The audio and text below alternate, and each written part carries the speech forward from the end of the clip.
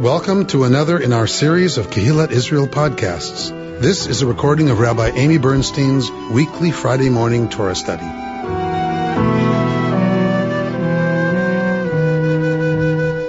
So we'll jump right into the Torah text. Something new and different. God says to Moshe, tell the Israelites to turn back and encamp before Pi Hahitro, I don't know what that English is, Hachirot in Hebrew, between Migdol and the sea, before Baal Tzifon, you shall encamp facing it by the sea.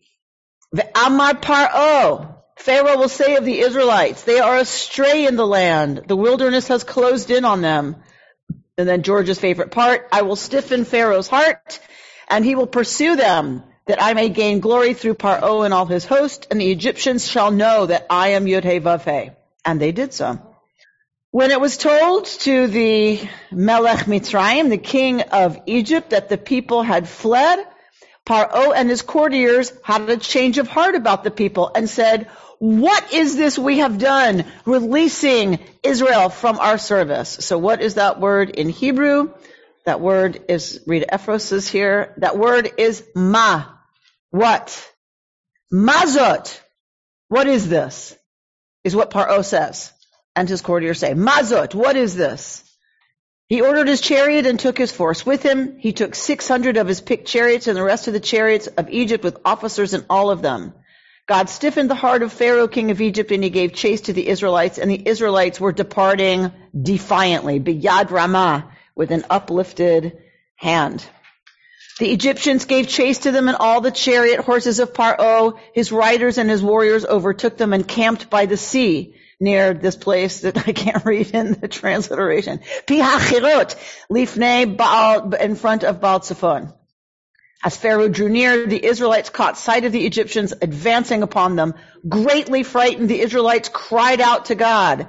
And they said to Moses, right? Mazot! What is this? Everybody's Mazot! So I don't think I've ever really paid attention to that before, which is what's great about studying Torah your whole life, because, right, Aviva Zornberg is going to show you things you did not see. So they said to Moses, was it for want of graves in Egypt that you brought us to die in the wilderness? Mazot asita, what is this you have done to us, taking us out of Egypt? So they claim they told him so. Is this not the very thing we said to you? We don't have that scene where they said this to Moshe in Egypt. Isn't this what we told you, that better we serve the Egyptians than die in the wilderness? What does Moshe say to the people? Al tira'u. Don't be afraid. Hityatzvu. Y'all know this word from nitzav, right? Stand firm. Hityatzvu. Ur'u, and see at Yeshuat Adonai, the deliverance, the salvation of Yud-Heh-Vav-Heh. Yes, salvation is our word, people. That's our word. Asher ya'aseh lechem, what God will do for you, hayom, today. Ki asher re'item et Mitzrayim. This is a very interesting sentence that's very hard to translate comfortably out of the Hebrew. Ki asher re'item et Mitzrayim, hayom. Right? That's kind of tangled. Because for Asher, that you see Egypt today, clear, huh? Lo tosifu lir'otam. You won't additionally see them again forever. Okay, what the heck is that supposed to mean? Aviva Zornberg is going to talk about what this means. So, what does our English say? Stand by and witness the deliverance which God will work for you today. For the Egyptians whom you see today, you will never see again. Okay. It's not a great translation, but okay, we're gonna leave it for now. Adonai yilachem lachem ve'atem tacharishun. Yud-Heh-Vav-Heh will fight for you. Y'all, shut up. Essentially. Shut up. Hold your peace. Okay, that's a lovely way to say, shut up. And God says to Moshe, Ma titzak elai. Ma, again, with Ma. God says to Moshe, Ma titzak elai. What? You cry out to me? Right? Daber b'nei Yisrael v'yisa'u. Speak to the people of Israel and let them move forward.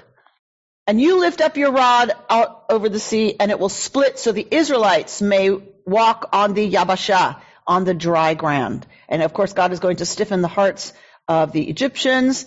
And then we have the rest of this amazing incident, the rest of this story. The Egyptians, of course, come in and pursue them, and then they get schmeiced, essentially. Right? Okay. So we kind of know that part of the story. All right. And then we get you see here how it's written in the Torah. They reproduce it in the printed version. You see how this appears, how the writing is different. The spacing is different. This is the Song of the Sea, right? If you look at it in the Torah scroll, these big spaces, these big white spaces, with the blacks, written the way it is, it looks like bricks. That those are white bricks. So it is a scribal tradition to preserve the understanding that this is them leaving, the slavery that entailed them working, of course, with brick and mortar. Okay. I'm sorry? Well, it's like, it doesn't suggest narrow. It's laid out normally in terms of how wide the column is. It's just how the lines are drawn, how the lines are calligraphed, where they're spaced. It leaves these big rectangular openings. Okay. Yeah, a lot of white fire. Okay. So what am I doing? All right. So first of all, let's remember where we are, right? All right. So the Israelites are coming out. They are told, right, to encamp facing the sea. What is Pharaoh going to think? Pharaoh and the Egyptians will think they're trapped. There's nowhere for them to go. So he's going to think they're trapped. Pharaoh decides, Mazot, what is this asinu we have done? That was a mistake. And so he goes after them. Now the people, right, are standing there and they are understandably terrified. But what is their response to being terrified? They complain. They are sarcastic. They accuse. They complain. And mazot as, what have you done to us? Right? Everybody is, what have you done? All right. So for Lawrence Kushner, his way of talking about this is, we read him last week, if you recall. Last week, he talked about the fact that all of this story is really about the transformation of consciousness. Right? Mark Fish, did I tell you? Right up your alley. This is all about the transformation of consciousness. When we talk about going out of Egypt, we are not talking about a one-time event where we left slavery and were delivered and yay, now it's a party. Chas v'shalom.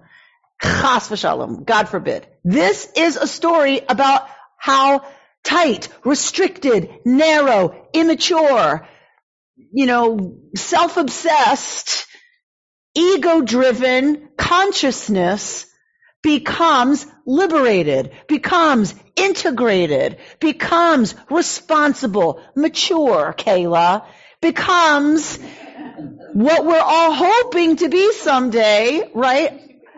Actual, integrated, healthy, with a healthy ego, but also a healthy superego, honoring the id, like all those, that's what we hope to be. This is the story about how that happens.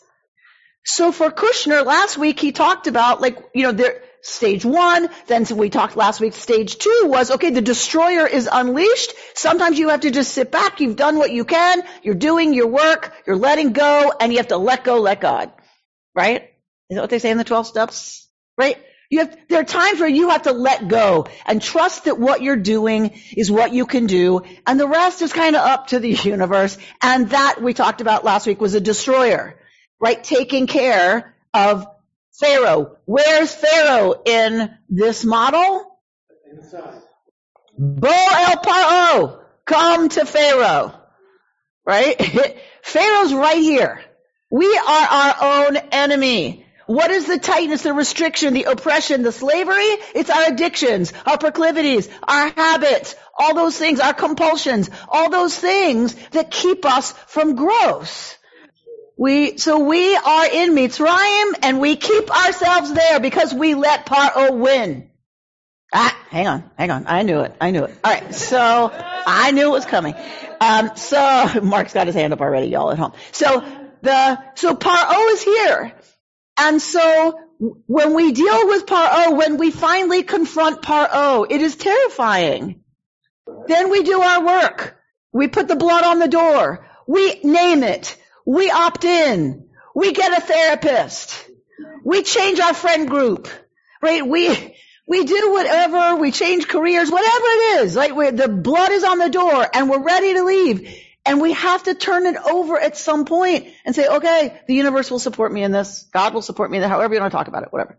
That was last week, Kushner says. That is the destroyer going out and dealing with the enemy. Okay. He says, in every case of liberating consciousness, there is a second and more terrifying confrontation.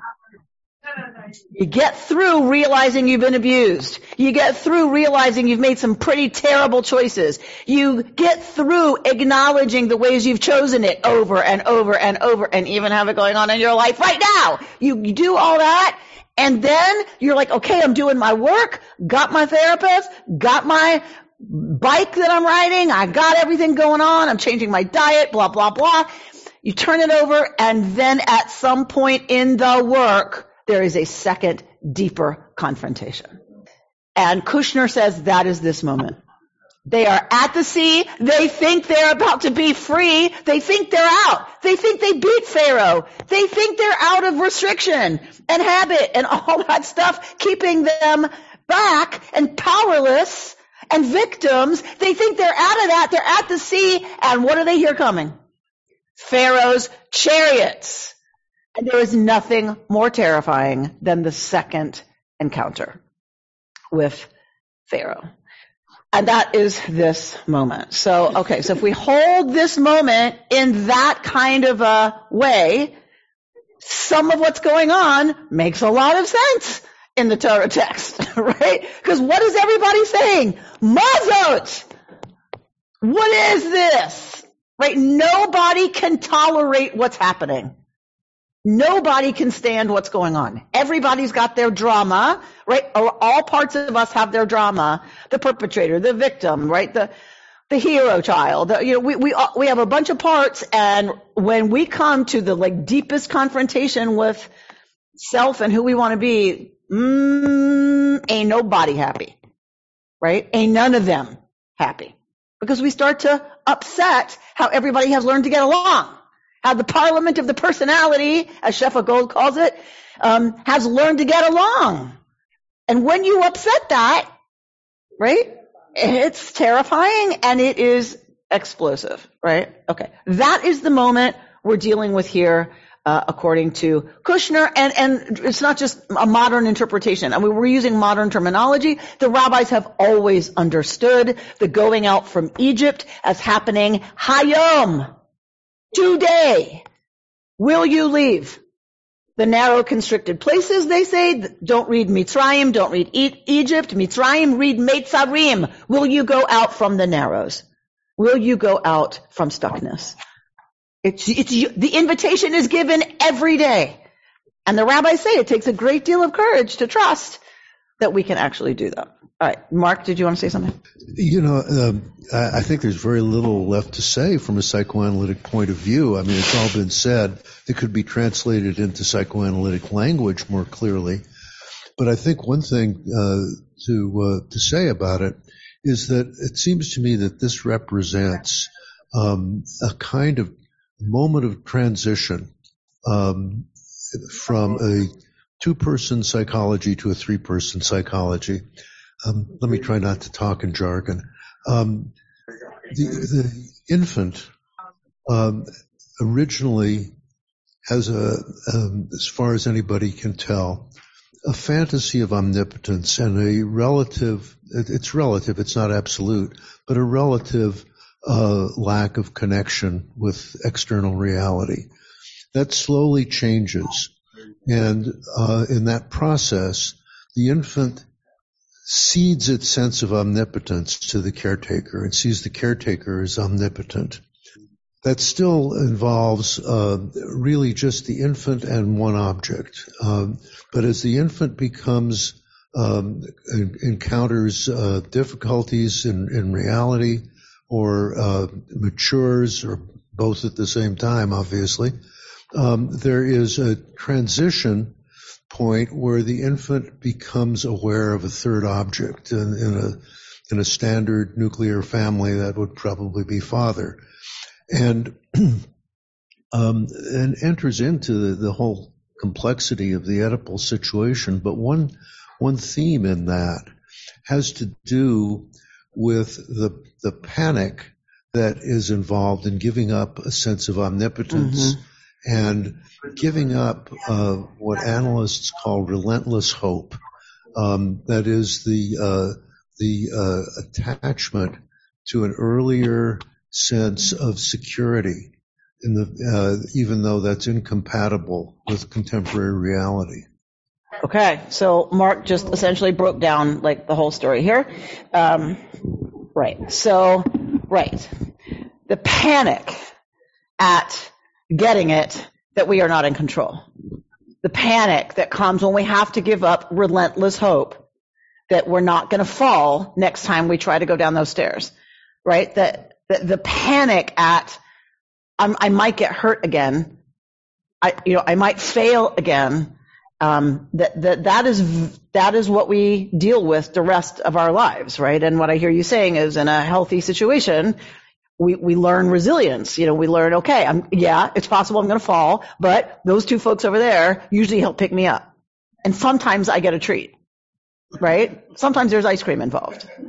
And Amy, also with individuation. Oh, here goes Siegel. I knew it. Just to go forward with what Mark said, with individuation, the child in a healthy environment can have rapprochement when they go out in the world and it starts getting too panicky. They can come back to get a fix of stability. And next time they're able to go out a little bit further. Right. At some point they might be able to, go to UCLA. Let's just say. Maybe. Knowing, they can come home if they really need to. They can come home and do their laundry. Yeah. And do laundry, exactly. Right. Thank you, Richard. So a really important thing is that, part of health is being able to risk, being able to go further, right? And risk more, as we get more experience of safety reinforced, that it will be there. Right. And it becomes, of course, other people, our friend group, our Torah study group.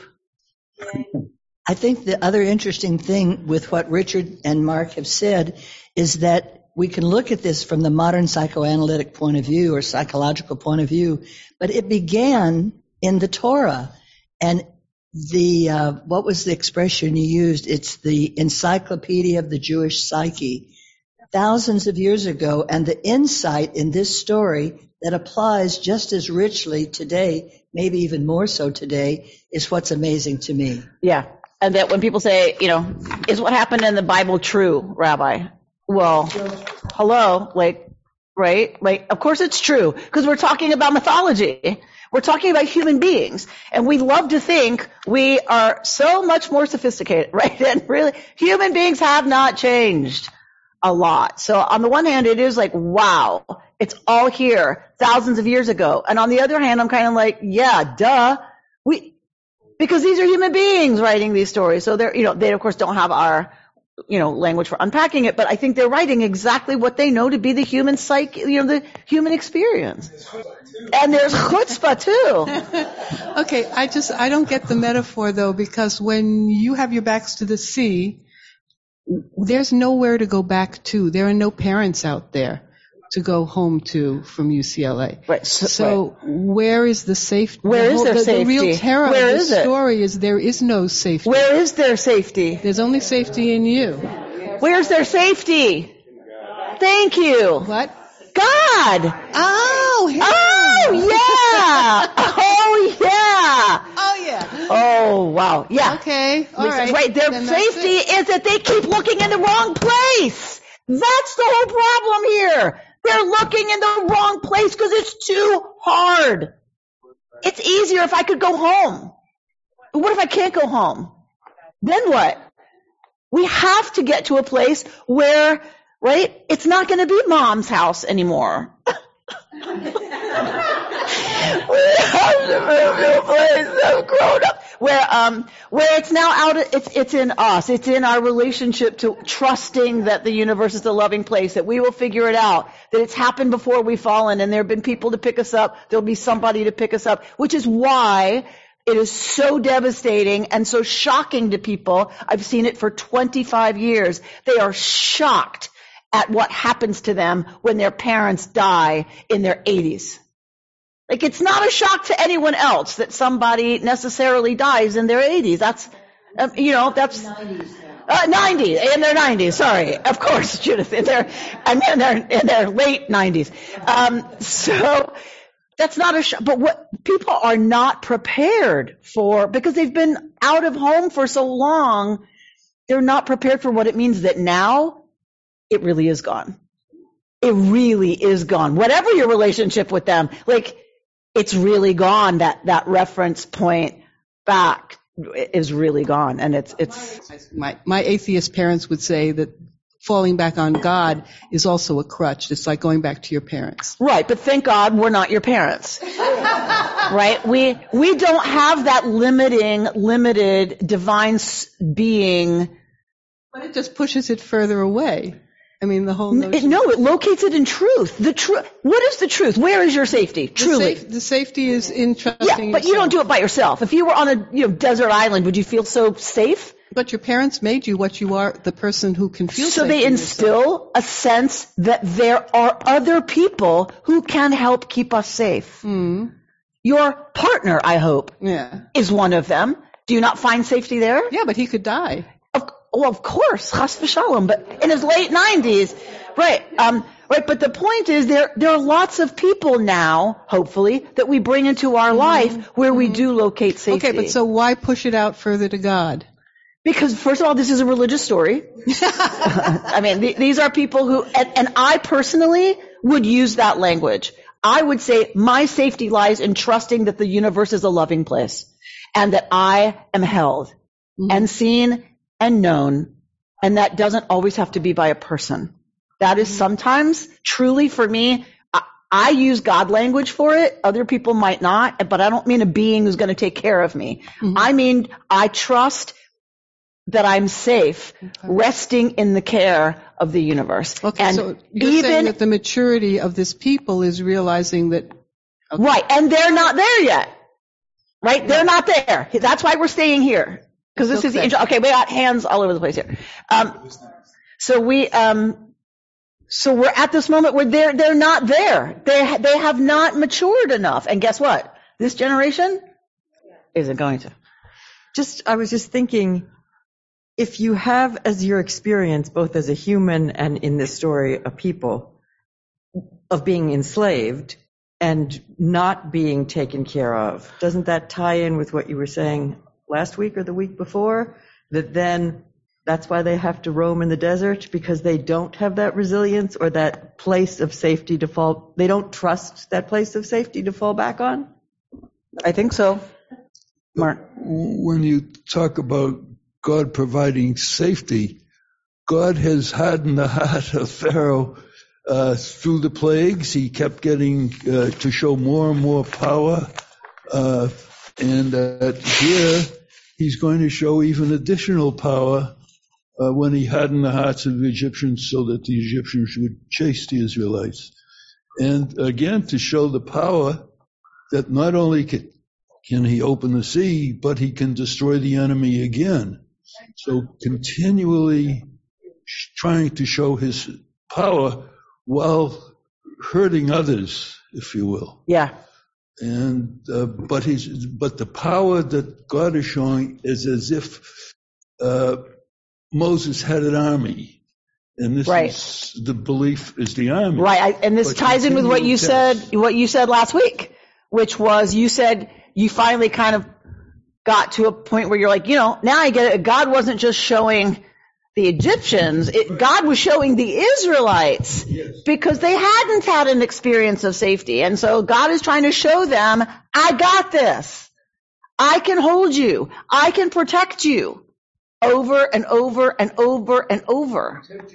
That I created. Okay, that's another topic. Mark, he's not going to let it go, I know.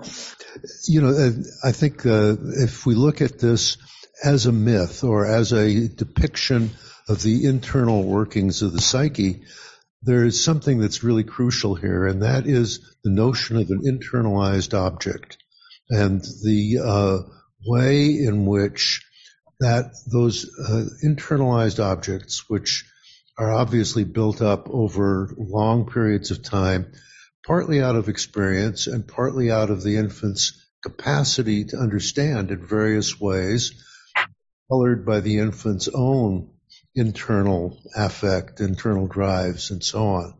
But once those internal objects are established, they're not immutable, but they're very hard to change. But whether one trusts in the power of some sort of power in the universe or cannot accept something like that is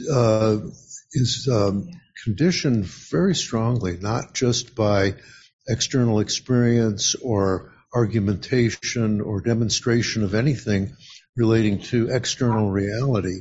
That's part of the equation, but a very much more important part of it is the capacity to take in certain kinds of feelings, manifest certain kinds of attitudes based on the internal objects that have been built up, so that all of these other things that have to do with external reality have their own legitimacy and need to be talked about in their own terms. But the notion of belief or confidence or in the provision of the external world is largely determined by the internal objects and not by external circumstances. Yeah, and that's what we see, right? That's what we see, because even though there's 10 plagues, even though the sea parts, even though, like, they can't do it. They don't have those internalized, in your language, internalized objects. Like, so no matter what happens in external reality, they can't get there. And I think that's what God finally learns in the desert. After they refuse to fight, and God says, I'm going to fight for you, don't worry about it. And they refuse, he's like, I'm done. Our character. George? Yes. One difference here, at least in this part, is that with the blood in the doorpost, people chose to opt in. Mm-hmm. This one, though I've heard other interpretations, Moses raises his arm and splits the sea. But one of our rabbis said an individual had to act first. Nachshon ben Abinadab is the midrash that Nachshon moves in. Now, does that contradict this? Not that I'm... For me, no. And I'll tell you why. Because where I look for that midrash is when it says, God says, Ma, why are you crying out? What is this that you're crying out to me? Talk to the people, vayisa'u, and they will move forward. Tell them to move forward.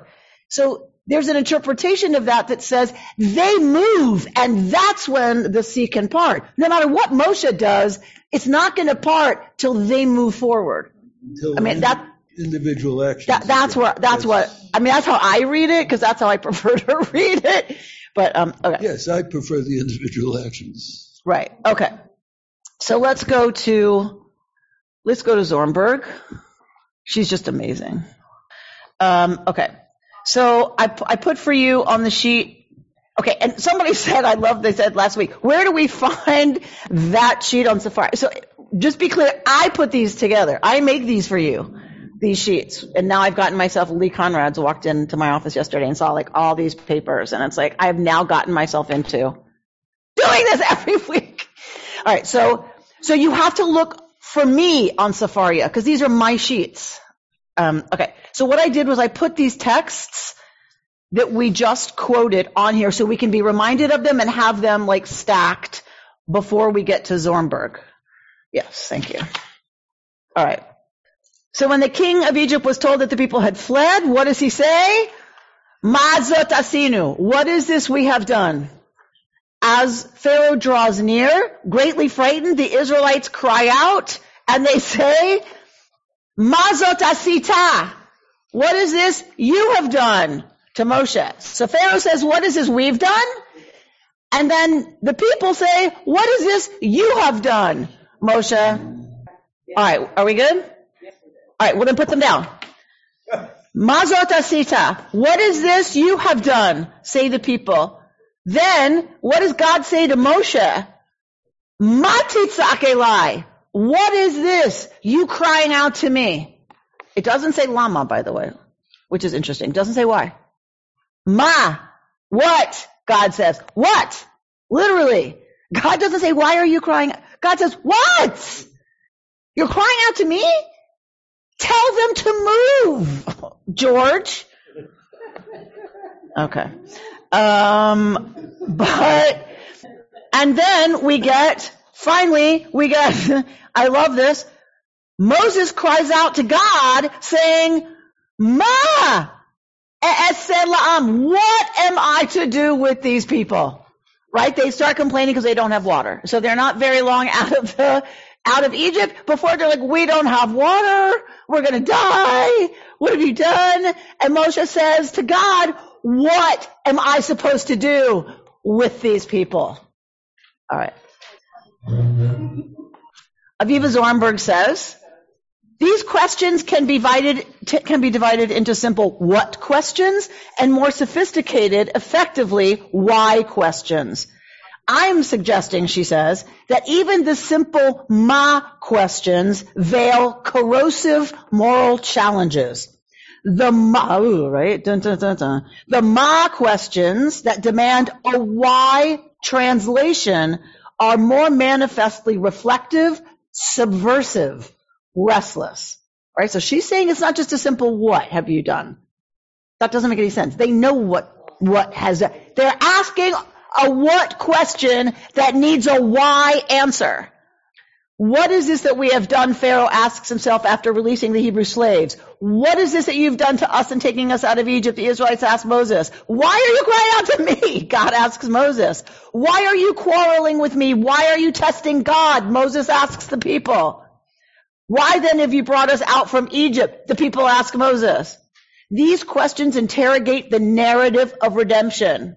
The ma tries to push to the limit of the known, the obvious. To ask what or why is not to ask for scientific definitions, but to probe the unknown, to insist on depths yet to be plumbed. They know what's happened. What are they really asking for? I think, Zornberg's so hard to get my head around that, I'm not sure. But I think what she's saying is they're trying to get past the obvious and what's known, and they're pushing towards something else. What Pharaoh has, and so now she talks about some of what's happening in our psychodynamic model. What Pharaoh has lost is a sense of gravitas, of kavod, honor, importance, weight. In all his resistance to God, I shall not release the Israelites, he was involved in the high drama of being needed by God. Now, in obeying God, he subsides in a kind of spiritual breakdown. It is to recapture that ultimately suicidal sense of drama that he pursues the Israelites. In modern terms, we might speak of a sadomasochistic pathology in which the tormentor requires the excitement of breaking taboos, the battle with conscience to give substance to his life. So in this sense, George, Pharaoh loved that God hardened his heart because it meant God kept coming back to him. He was still the center of God's attention. This big old powerful Yahweh business was in relationship in primary ways to Paro. And he can't stand it when that's over. Even though it was painful, even though it's going to be completely destructive, he cannot let it go. He cannot stand it that he's not the center of Yahweh's attention. And so goes on this suicidal mission to regain the focus of this amazing power. How could that possibly be that we would keep going after something that is completely destructive to us? Could you imagine? Who would do such a thing? Right? Moth meet flame. This I think is a brilliant interpretation of what's happening actually for Pharaoh. And on some level, the Egyptians, like giving up, being the center of attention, no matter how painful and scary that might be. When it goes away, it's like, really? This is it? This is life now? Right? I know lots of people who have used, and this is an extreme example, but there's ways that we hurt ourselves, self-harm, sometimes literally, by cutting, by doing whatever, that when it stops, the pain stops, but so does a certain kind of something that comes from focusing on that. That when it's gone, there's this vacuum of, wait, this is it? This is how I'm supposed to live? Right? Sober people have talked to me a lot about that. Wait, what? Like I'm supposed to go to events sober? Wait, forever? No, just for today. But, but it's like, right, because it's like, that's so boring. How do people live these boring lives? Whatever that stimulus is gone. And I think it's a brilliant interpretation, because you scratch your head and go, Pharaoh, really? Really? But really? Yeah, really. Right? That's what we do. All right. Particularly when we're not in a good place. If we couple this process of self-knowledge with the parallel Ma question asked by the Israelites, what is this that you've done to us? A similar pathology emerges. Retrospectively, the people realize the drama, strangely satisfying, of being the victims, the desired ones in a battle between God and Paro. Now, released from the perverse fascination of the Egypt situation, they face a cruel death in the wilderness, the end of the story. In asking, what is this you have done? They are really reproaching Moses. Why on earth did you do it? Emphasizing the losses entailed in a redemption that on the face of it seemed entirely benign. The effect is to move beyond the world of facile rationalizations to become aware of incongruities, gaps between the public narrative and the inner debate. In this sense, the people's challenge, ugly, ungrateful, and misdirected as it may be, represents a necessary truthfulness, a way of opening up a new depth of dialogue with Moses and with God. Right? So it looks like this is a completely loving, fantastic thing that's been done for them. But they're getting it that it's not so happy, this business of not being fought over anymore. This business of, wait, that's it? That's it? Now we're free? What? Now we go to the mall? Like, what? Just like Pharaoh. It's like, wait, what? We're not the victims? We don't get to geshrai anymore? We don't get to talk about how much suffering we've been through? And then we're just supposed to live? Like the rest of our, desert lives? Like that? In asking, why did you do this to us? I think, Zornberg is suggesting they are admitting that what looked like such a glorious thing, we're free, is really more complicated. And they are admitting their internal conflict with what it means to now have to take responsibility and now have to be grown-ups, right? Some freshmen at UCLA are starting to understand a little bit about that, right? Being free ain't all it's cracked up to be. When you have to own all the consequences, when you have to make all the decisions, when the deadline is February 7th.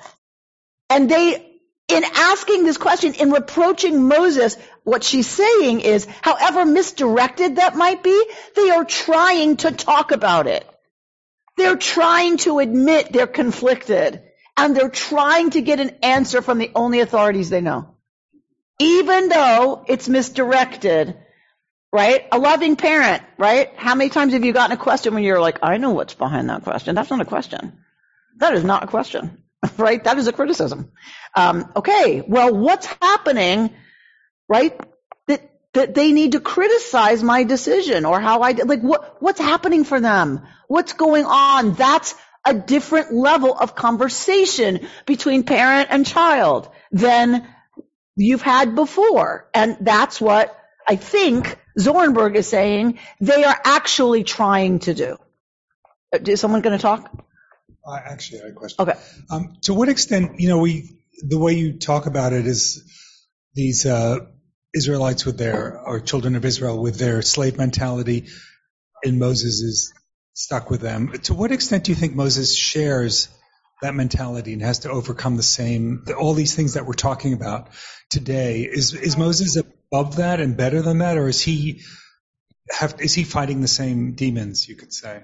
I don't know. I'm just curious what your opinion is. Well, remember, Moshe comes from different conditions. Moshe hasn't suffered slavery.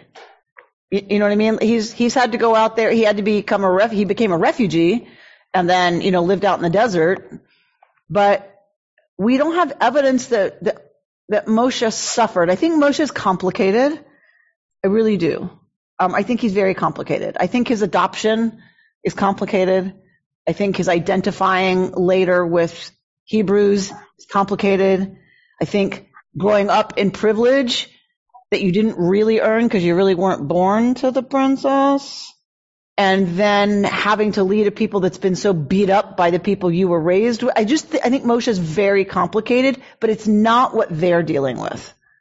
Does that make sense? Yeah, no, it's just an interesting. It's like Moshe, Moshe is a healthy, mature leader who also has his limitations because of his own biography and his own experience and his own whatever, but and finally gets pushed past the breaking point.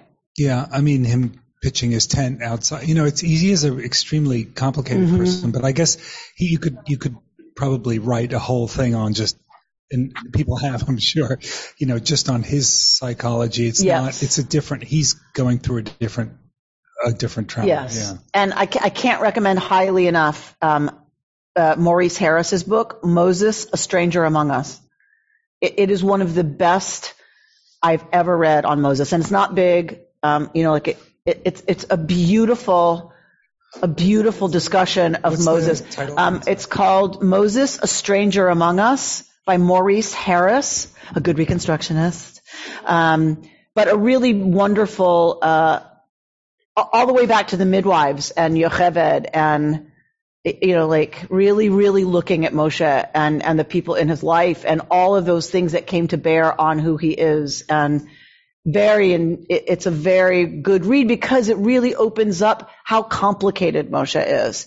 He's a stranger and he's the leader, but he's not of them, but he kind of is, but he isn't really. Do you know what I mean, Lane? So it just is, he's very complicated. Yeah, I wonder if a comparison is the complaints, a white person writing about the black experience, and whether it's just it's a different point of view, but it's somewhat real from a different point of view. Yeah. Okay, so the people have cried out, right, at Moshe, really accusing Moshe, essentially, of this wasn't such a great idea, maybe, this redemption business. At the very least, the people cry out of primal fear, right? We get that. We get one of the reasons they're crying out is they hear chariots and there's an ocean a sea in front of them. Moses responds, I love this, by speaking of vision. That sentence, that tangled sentence we tried to unpack. See the deliverance which God will work for you today. For the way you see the Egyptians, you will never see them again. The way you see them Hayom today, you will never see them again. That is a critical difference in translation and in interpretation. See what she did? Is the Torah uses see. The Egyptians that you see today. What she's saying is you will never see them that way again. Instead of reassuring them about the objective outcome of the present crisis, meaning it's going to be okay, there's going to be a parting here, right? There's going to be a highway, don't worry. That's not how Moshe answers. So rather than talking about the objective outcome of the present crisis, he speaks about their personal perspective. Fear is born of a way of seeing. A changed way of seeing will change their feeling and thinking. It is this level of experience that the word ma addresses. Pharaoh recognizes an unspeakable loss in saying ma. Moshe responds to the challenge of adversary narratives by speaking of fear and personal vision. Right? So my take, which I added here because I was afraid I would forget it, what if we addressed adversary narratives this way? Right? Redirecting the conversation to speaking, identifying possibly, of fear and personal vision. I'll give you an example. I was at Shabbat at the Rocks. A guy comes up, Israeli, very clearly an Israeli, and he starts talking to me, and we're having this conversation, and he's talking about something horrible that had happened, and I responded with, I know that's horrible, and, given the government that's in place right now, we can understand that it's a powder keg over there, and he got furious, and came at me with, you are denigrating the experience of every Jew and every Israeli by even suggesting there's a relationship. And he was so angry that I was and I said, that is not true. That is not what I'm doing. What I'm saying is, right? So, and then I was like, this is just stupid. This is just stupid. This is not going to go anywhere. It's Shabbat on the flippin' rocks. I'm not doing this right now. But what I said was, you know what? I would love to have lunch with you. Would you be willing to sit with me and have lunch? And he said, why would you want to do that? I said, because I would really like to understand how you've gotten to where you've gotten, how it is that you think the way you think, and to explore, is there a possibility, that there's something to be said by both, whatever I said. And he said, if you're serious, then yes. We're having lunch on Wednesday. But it was a big shift for me, right? I'm an Aries, right? It's coming, March 21. So, because it's an adversary narrative, right? And my usual response is, why just because you say it, does it make it so? Listen to yourself. And it was just Amy, that is not, there's fear and a personal way of seeing things for him that leaves him unable to hear you. Okay, well, what if I can over lunch identify fear and his personal vision and own mine and see if there isn't another kind of conversation that can happen? Which is what Zornberg, I think, is talking about. Stop arguing your perspective and the facts. Start talking about the fact that we have perspectives. How did they get formed? Why are we so locked into them? What is it I'm afraid of? If you can't admit I might have a point. What are you afraid of if I actually might have a point? Right? That's where we have got to start getting, I think, if we're going to deal in any constructive way with the polarization that is only getting worse. And what if we asked of each other to look at and shift our personal vision, moving it from fear to possibility? Is there a possibility it's not a zero-sum game and I might be right too? Is there a possibility? What does that bring up for you if there's a possibility that that's so? And let's talk about that. And that's where healing our own perspectives, including mine, and I'm saying truly mine too, that's a way that we can start, getting past our own fear, our own limitations and how we see things and start getting to another level maybe of engagement. So I think beneath that, which is what she wrote, you have to reframe the whole scene. That until you reframed the scene you just played out, there was no way to go to the next step. Let's have lunch. And it's the same thing here in the desert.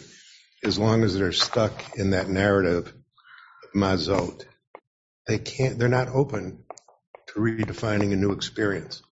And it's in the reframing of the story within your soul, within yourself, that the possibility of transformation. Yes, I think that's what she's saying, Moshe's saying. Right. I think Zornberger is saying that's exactly what Moshe's saying.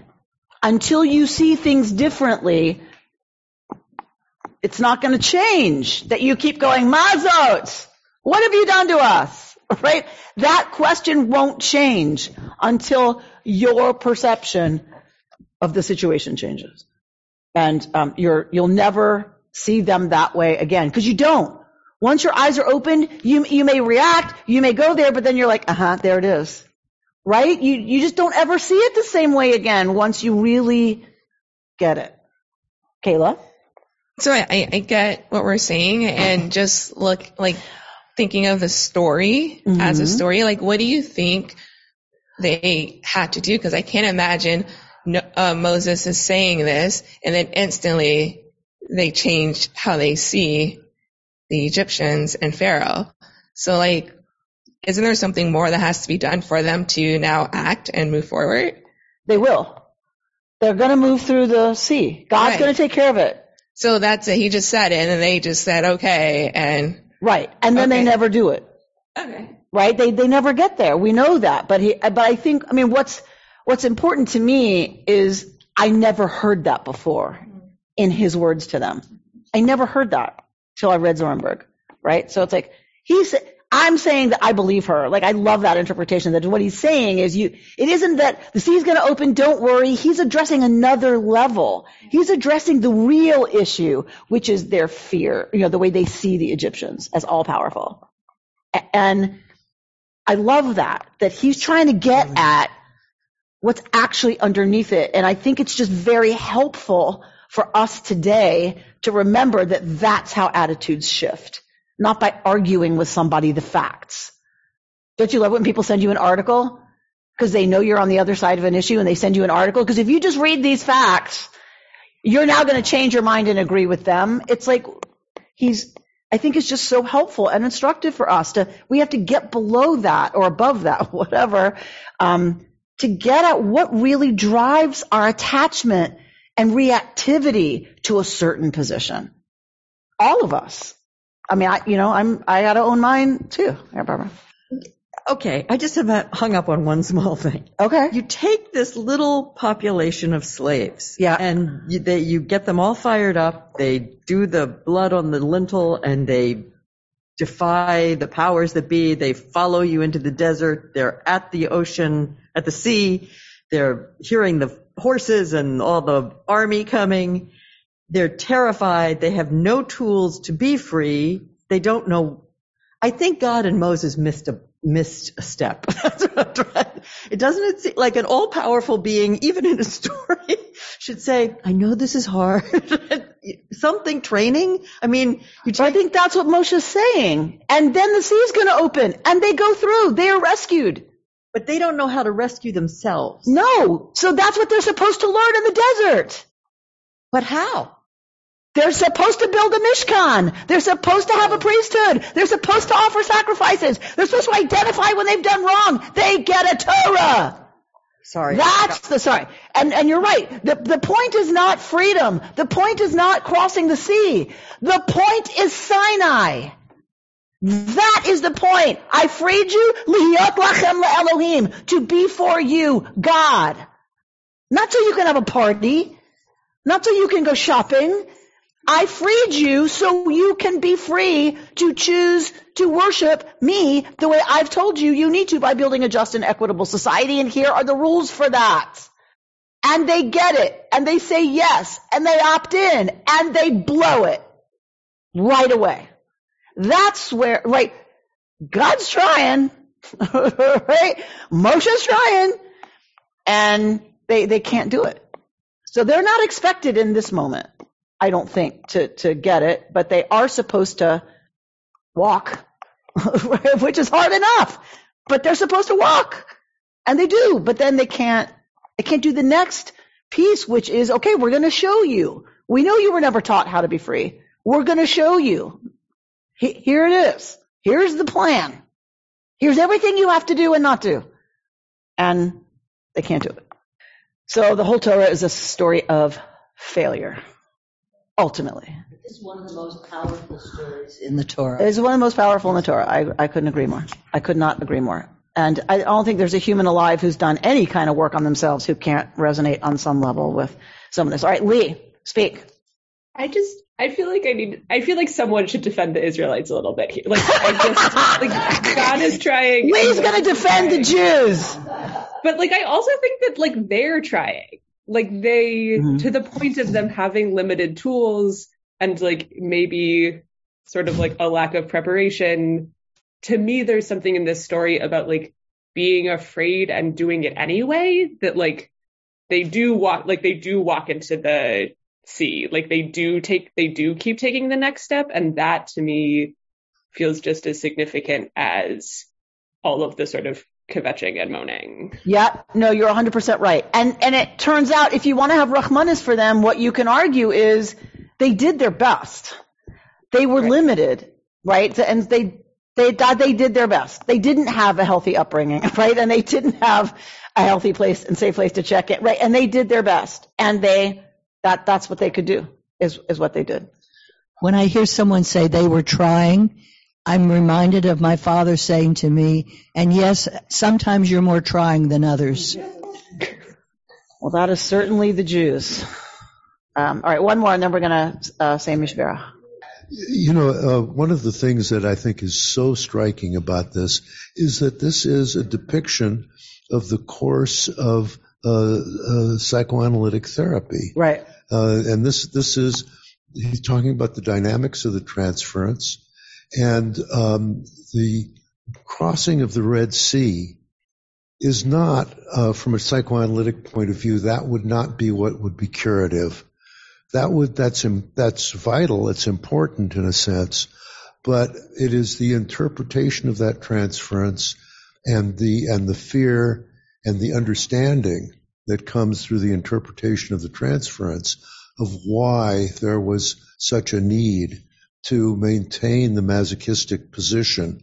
Right. And so that should have been Sinai.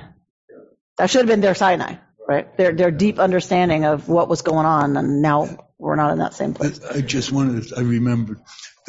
Yes, it had to do with the definition of freedom. The freedom was to choose to follow the Torah and go to Sinai, which is not free. Well, the choice was freedom, but then you are now choosing another set of laws. Correct. If you will. That the real free, a friend of mine, when he retired after a month, he said he doesn't know what to do. Total freedom, no restrictions on what he can do. So that indeed one needs a set of laws, right, if you will. And if we as a society didn't have laws, none of us would be free.